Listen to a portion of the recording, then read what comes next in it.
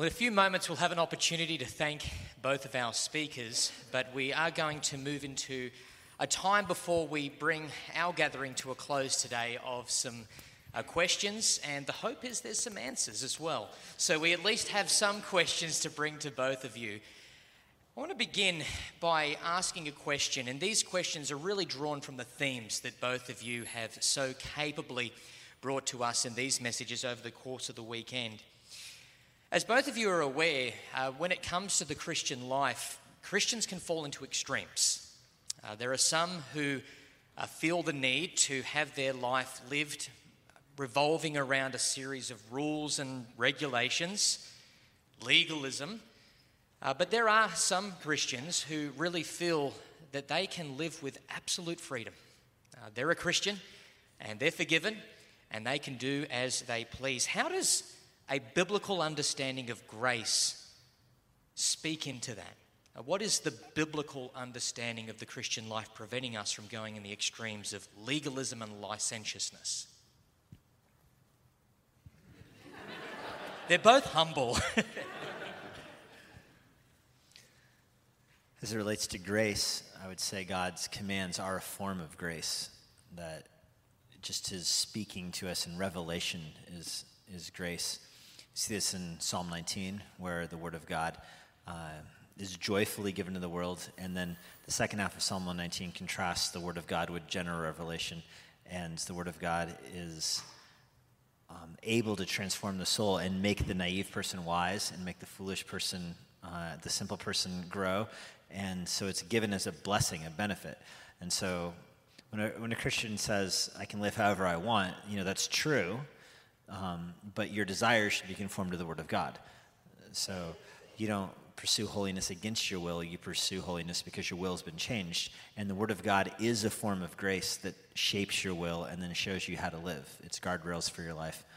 A person driving his car wouldn't say, I can drive wherever I want, so I wish the highways didn't have guardrails. You say, I can drive wherever I want, so the highways need guardrails to shape my desires and my affections. The Word of God is definitely a form of grace given to us. Is this microphone on?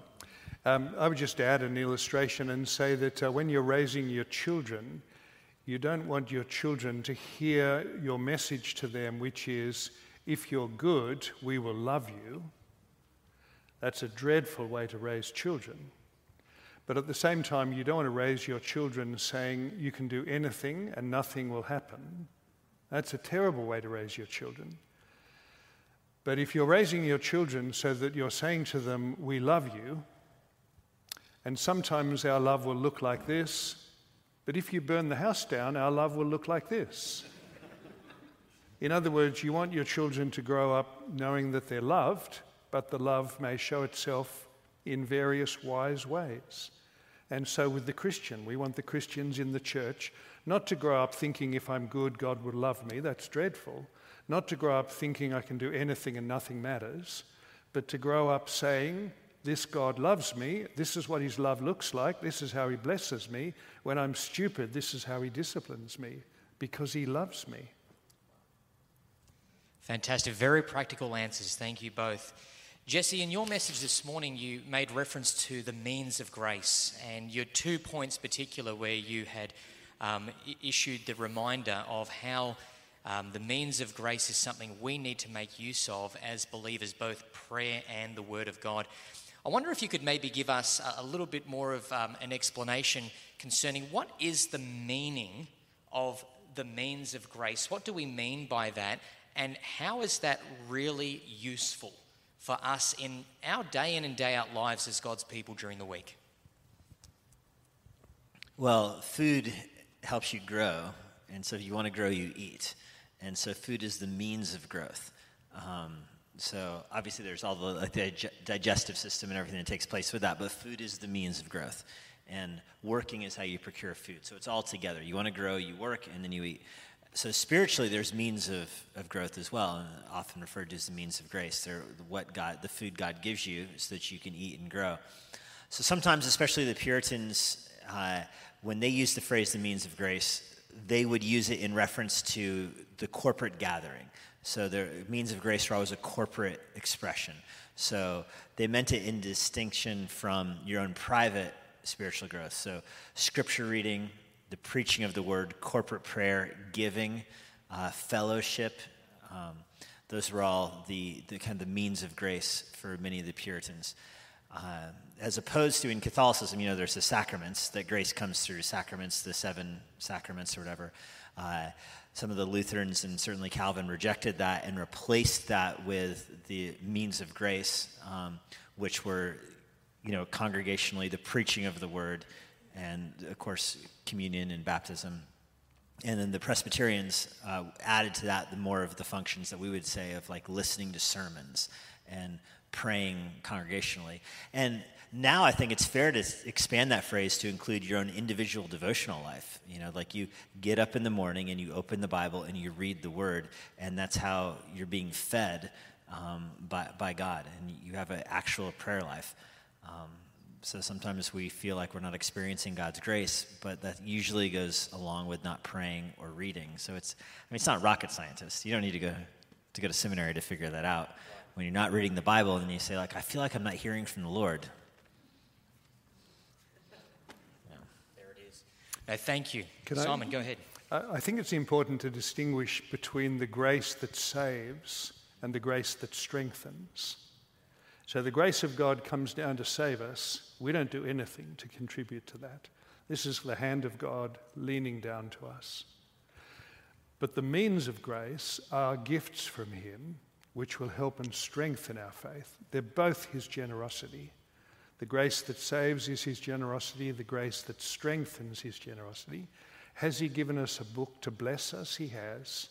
Has He given us a throne to come to? He has. Has He given us fellowship? He has.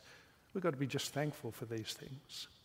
That's wonderful. And Simon, picking up on that, in your message just now, Titus 2 and verse 11 speaks of an appearing.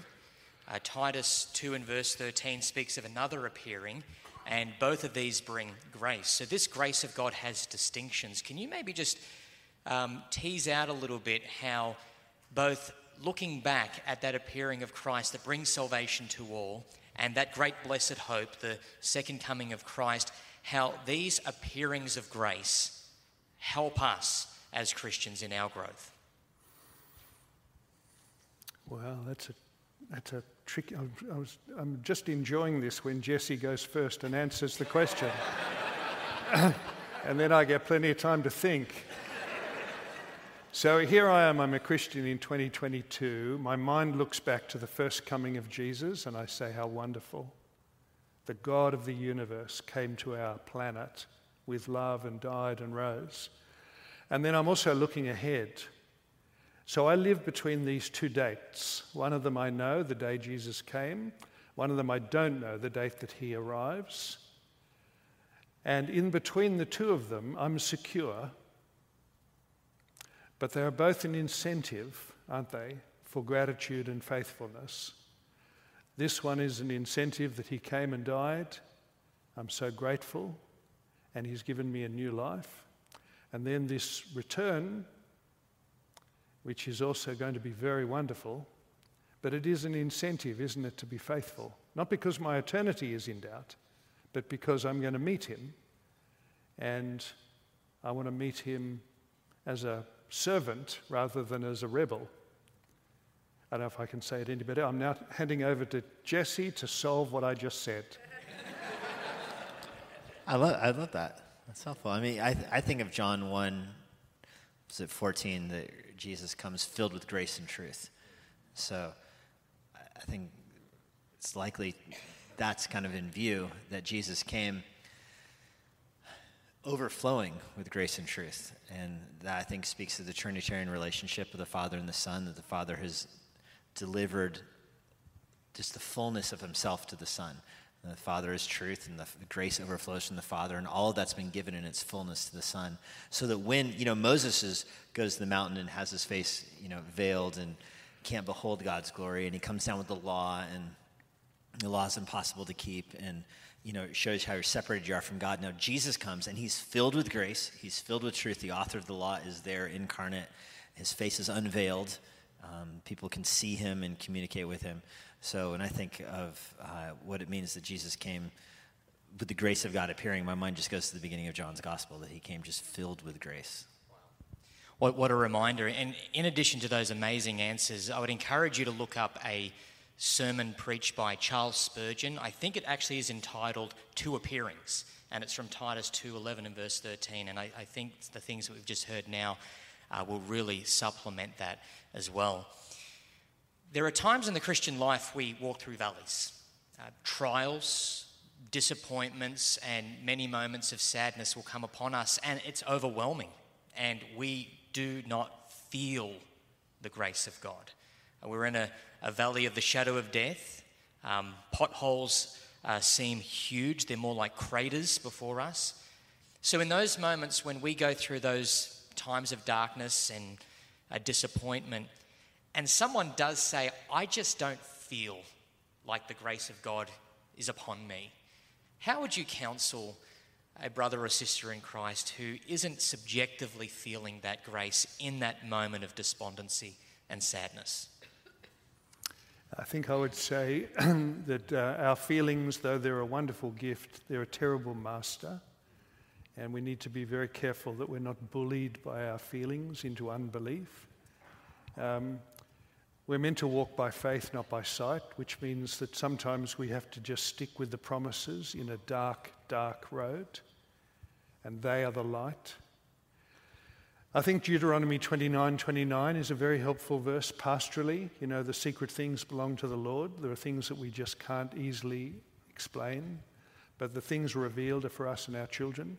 And so we find ourselves being an agnostic at one time and a dogmatic.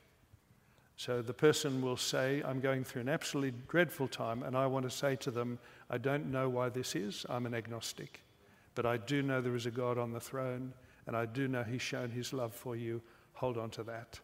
This may be an open hand. I don't know. Hold on to this.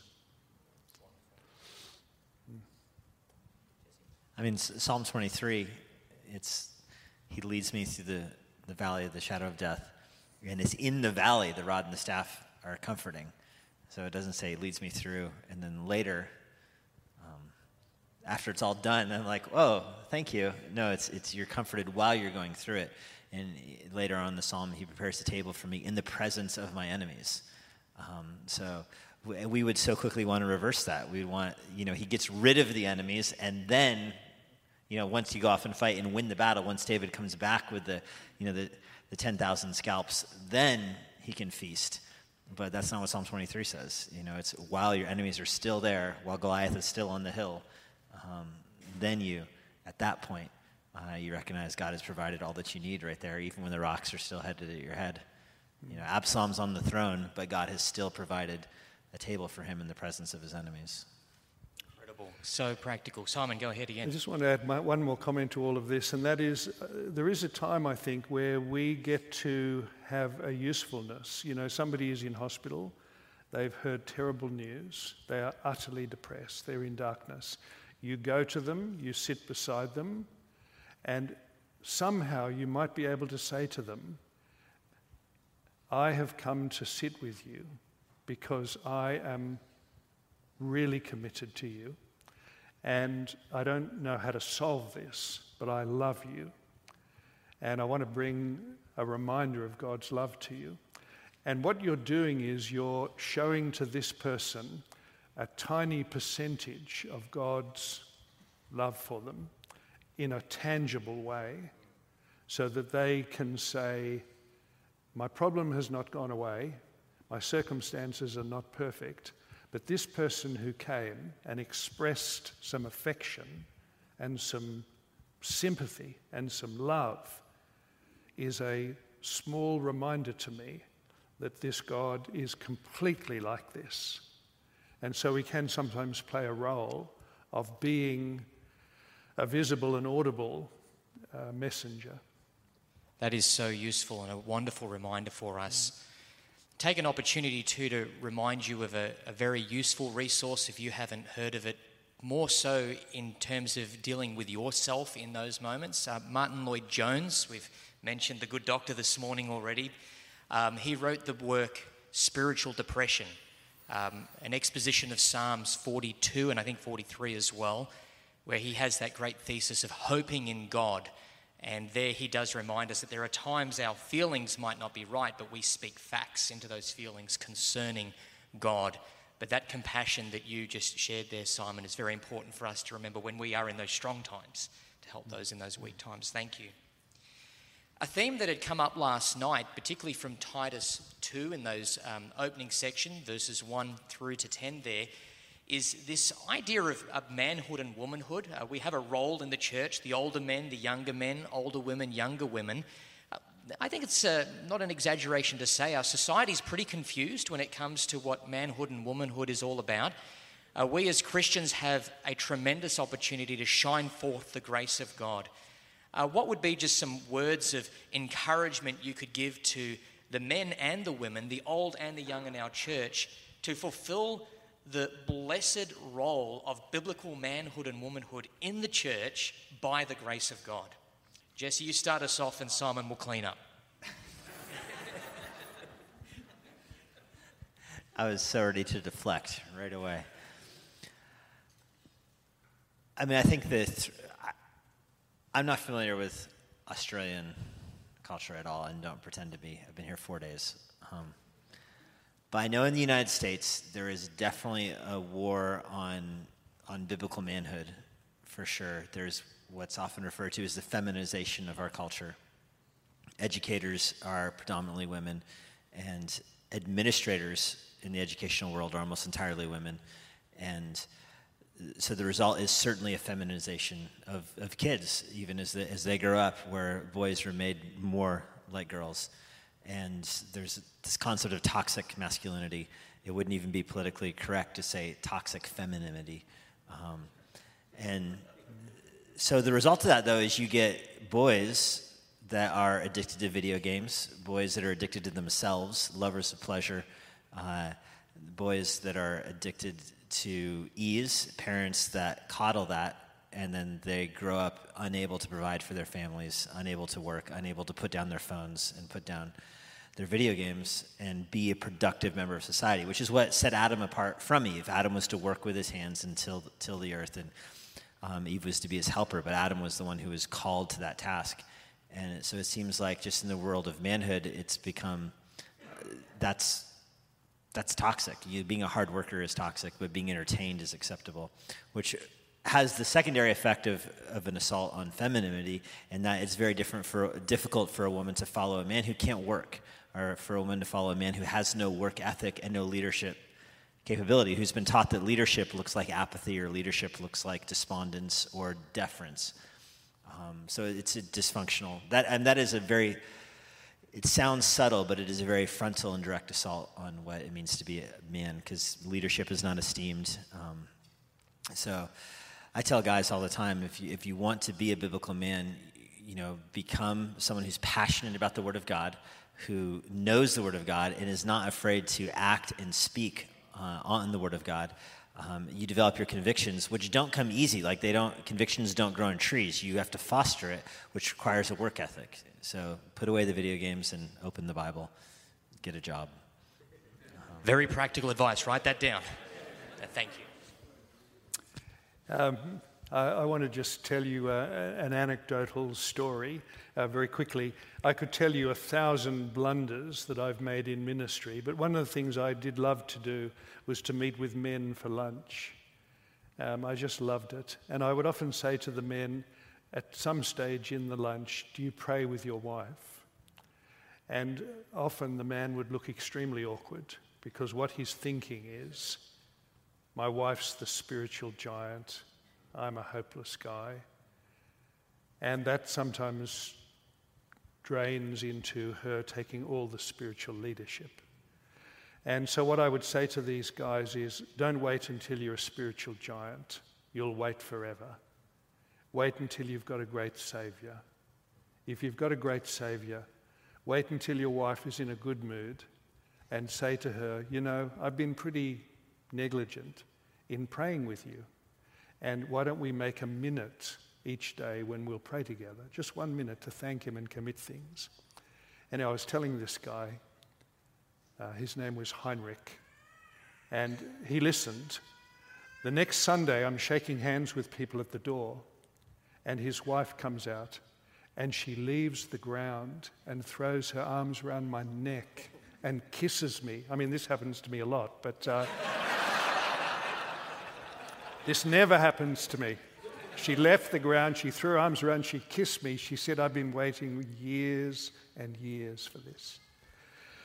So that's what I would say. You know, we're not looking for nasty men. We're looking for loving leaders who can say, let's grow together. And that's the reason why in the church we also stress the good leadership of the men, because the local family and the church family ought to be reinforcing one another. I mean, what could be crazier than to say to a guy, be responsible for your family, and then you turn up and all the roles have been turned upside down? Yeah. So we're wanting the family, capital F, and the family, small f, to strengthen one another. And the plan of God in 1 Timothy 2 is absolutely beautiful and brilliant. To bring a final question to both of you, I want to just affirm in front of everyone, we know that neither of you are prophets or sons of prophets.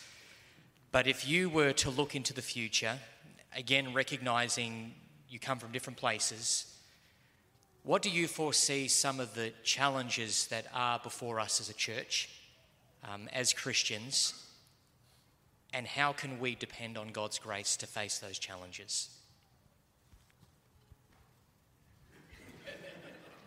Please answer so I have time to think.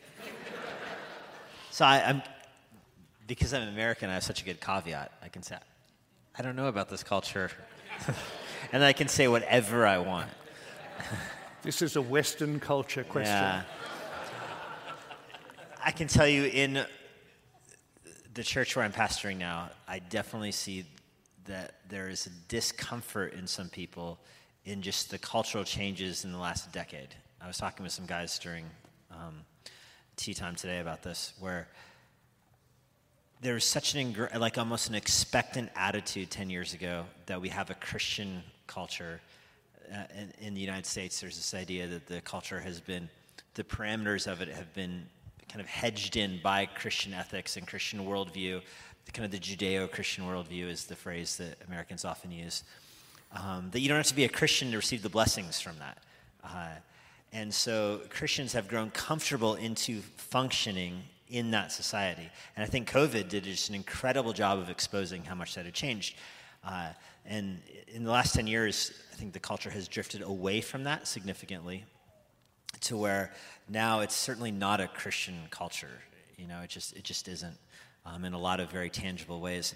But what COVID exposed in this was a lot of the kind of older generation of leaders didn't know what to do when the government said you can't worship. Like they just didn't have a grid for it because they'd grown up for decades praying multiple times a year, Lord, we're thankful that we live in a country where we can meet freely. Like just a normal rote prayer that people always prayed. And what do you do when your church is meeting and the law doesn't allow you to meet? Do you still pray that prayer? I mean, it's not true. And there's just this huge discomfort for that. And that's just a little cultural phenomenon for the last few years that global Christians have come to terms with centuries ago. You know, if you visit churches in India or Bhutan or even some churches in China, they've already come to terms with that. You know, like they're meeting against, they figured out how to pray for their government, how to be submissive for their government, how to honor their government, how to pay their taxes and all that, while still meeting when the law tells them they can't meet. So I think the big threat for the church is going to be navigating that. The American church, anyway, is just centuries behind. And it's been a blessing of freedom in our country that we are centuries behind that. But it's kind of, it's come to a head the last few years, and I think it'll continue to do so. I think I would say that, well, first of all, let's say something in terms of positivity. The Word of God is going to be fresh until Jesus comes. It's not going to become wrong. It's not going to become stale. It's going to be fresh and great and wonderful until Jesus comes. So don't lose confidence in it. Are we in the days of the book of Judges? Maybe we are. But The Scriptures know everything about the world, everything about God, everything about us. Hang on to the truth. And although we may be, as Stephen McAlpine has said, but we may have become the bad guys, we've only become the bad guys to people who are more lost and confused than ever. So keep saying your prayers, keep reading the Word, keep loving people, and trust God. Your answers are so pastoral. Like, I'm feeling pastored by you just in these answers, Simon. Thank you. There's a very small sieve in my brain, so I just say very simple things. We look to you for sensible things. I think we have been greatly blessed by two fantastic, faithful, and very clear and competent preachers. Can we please express our gratitude to both of these men for this weekend?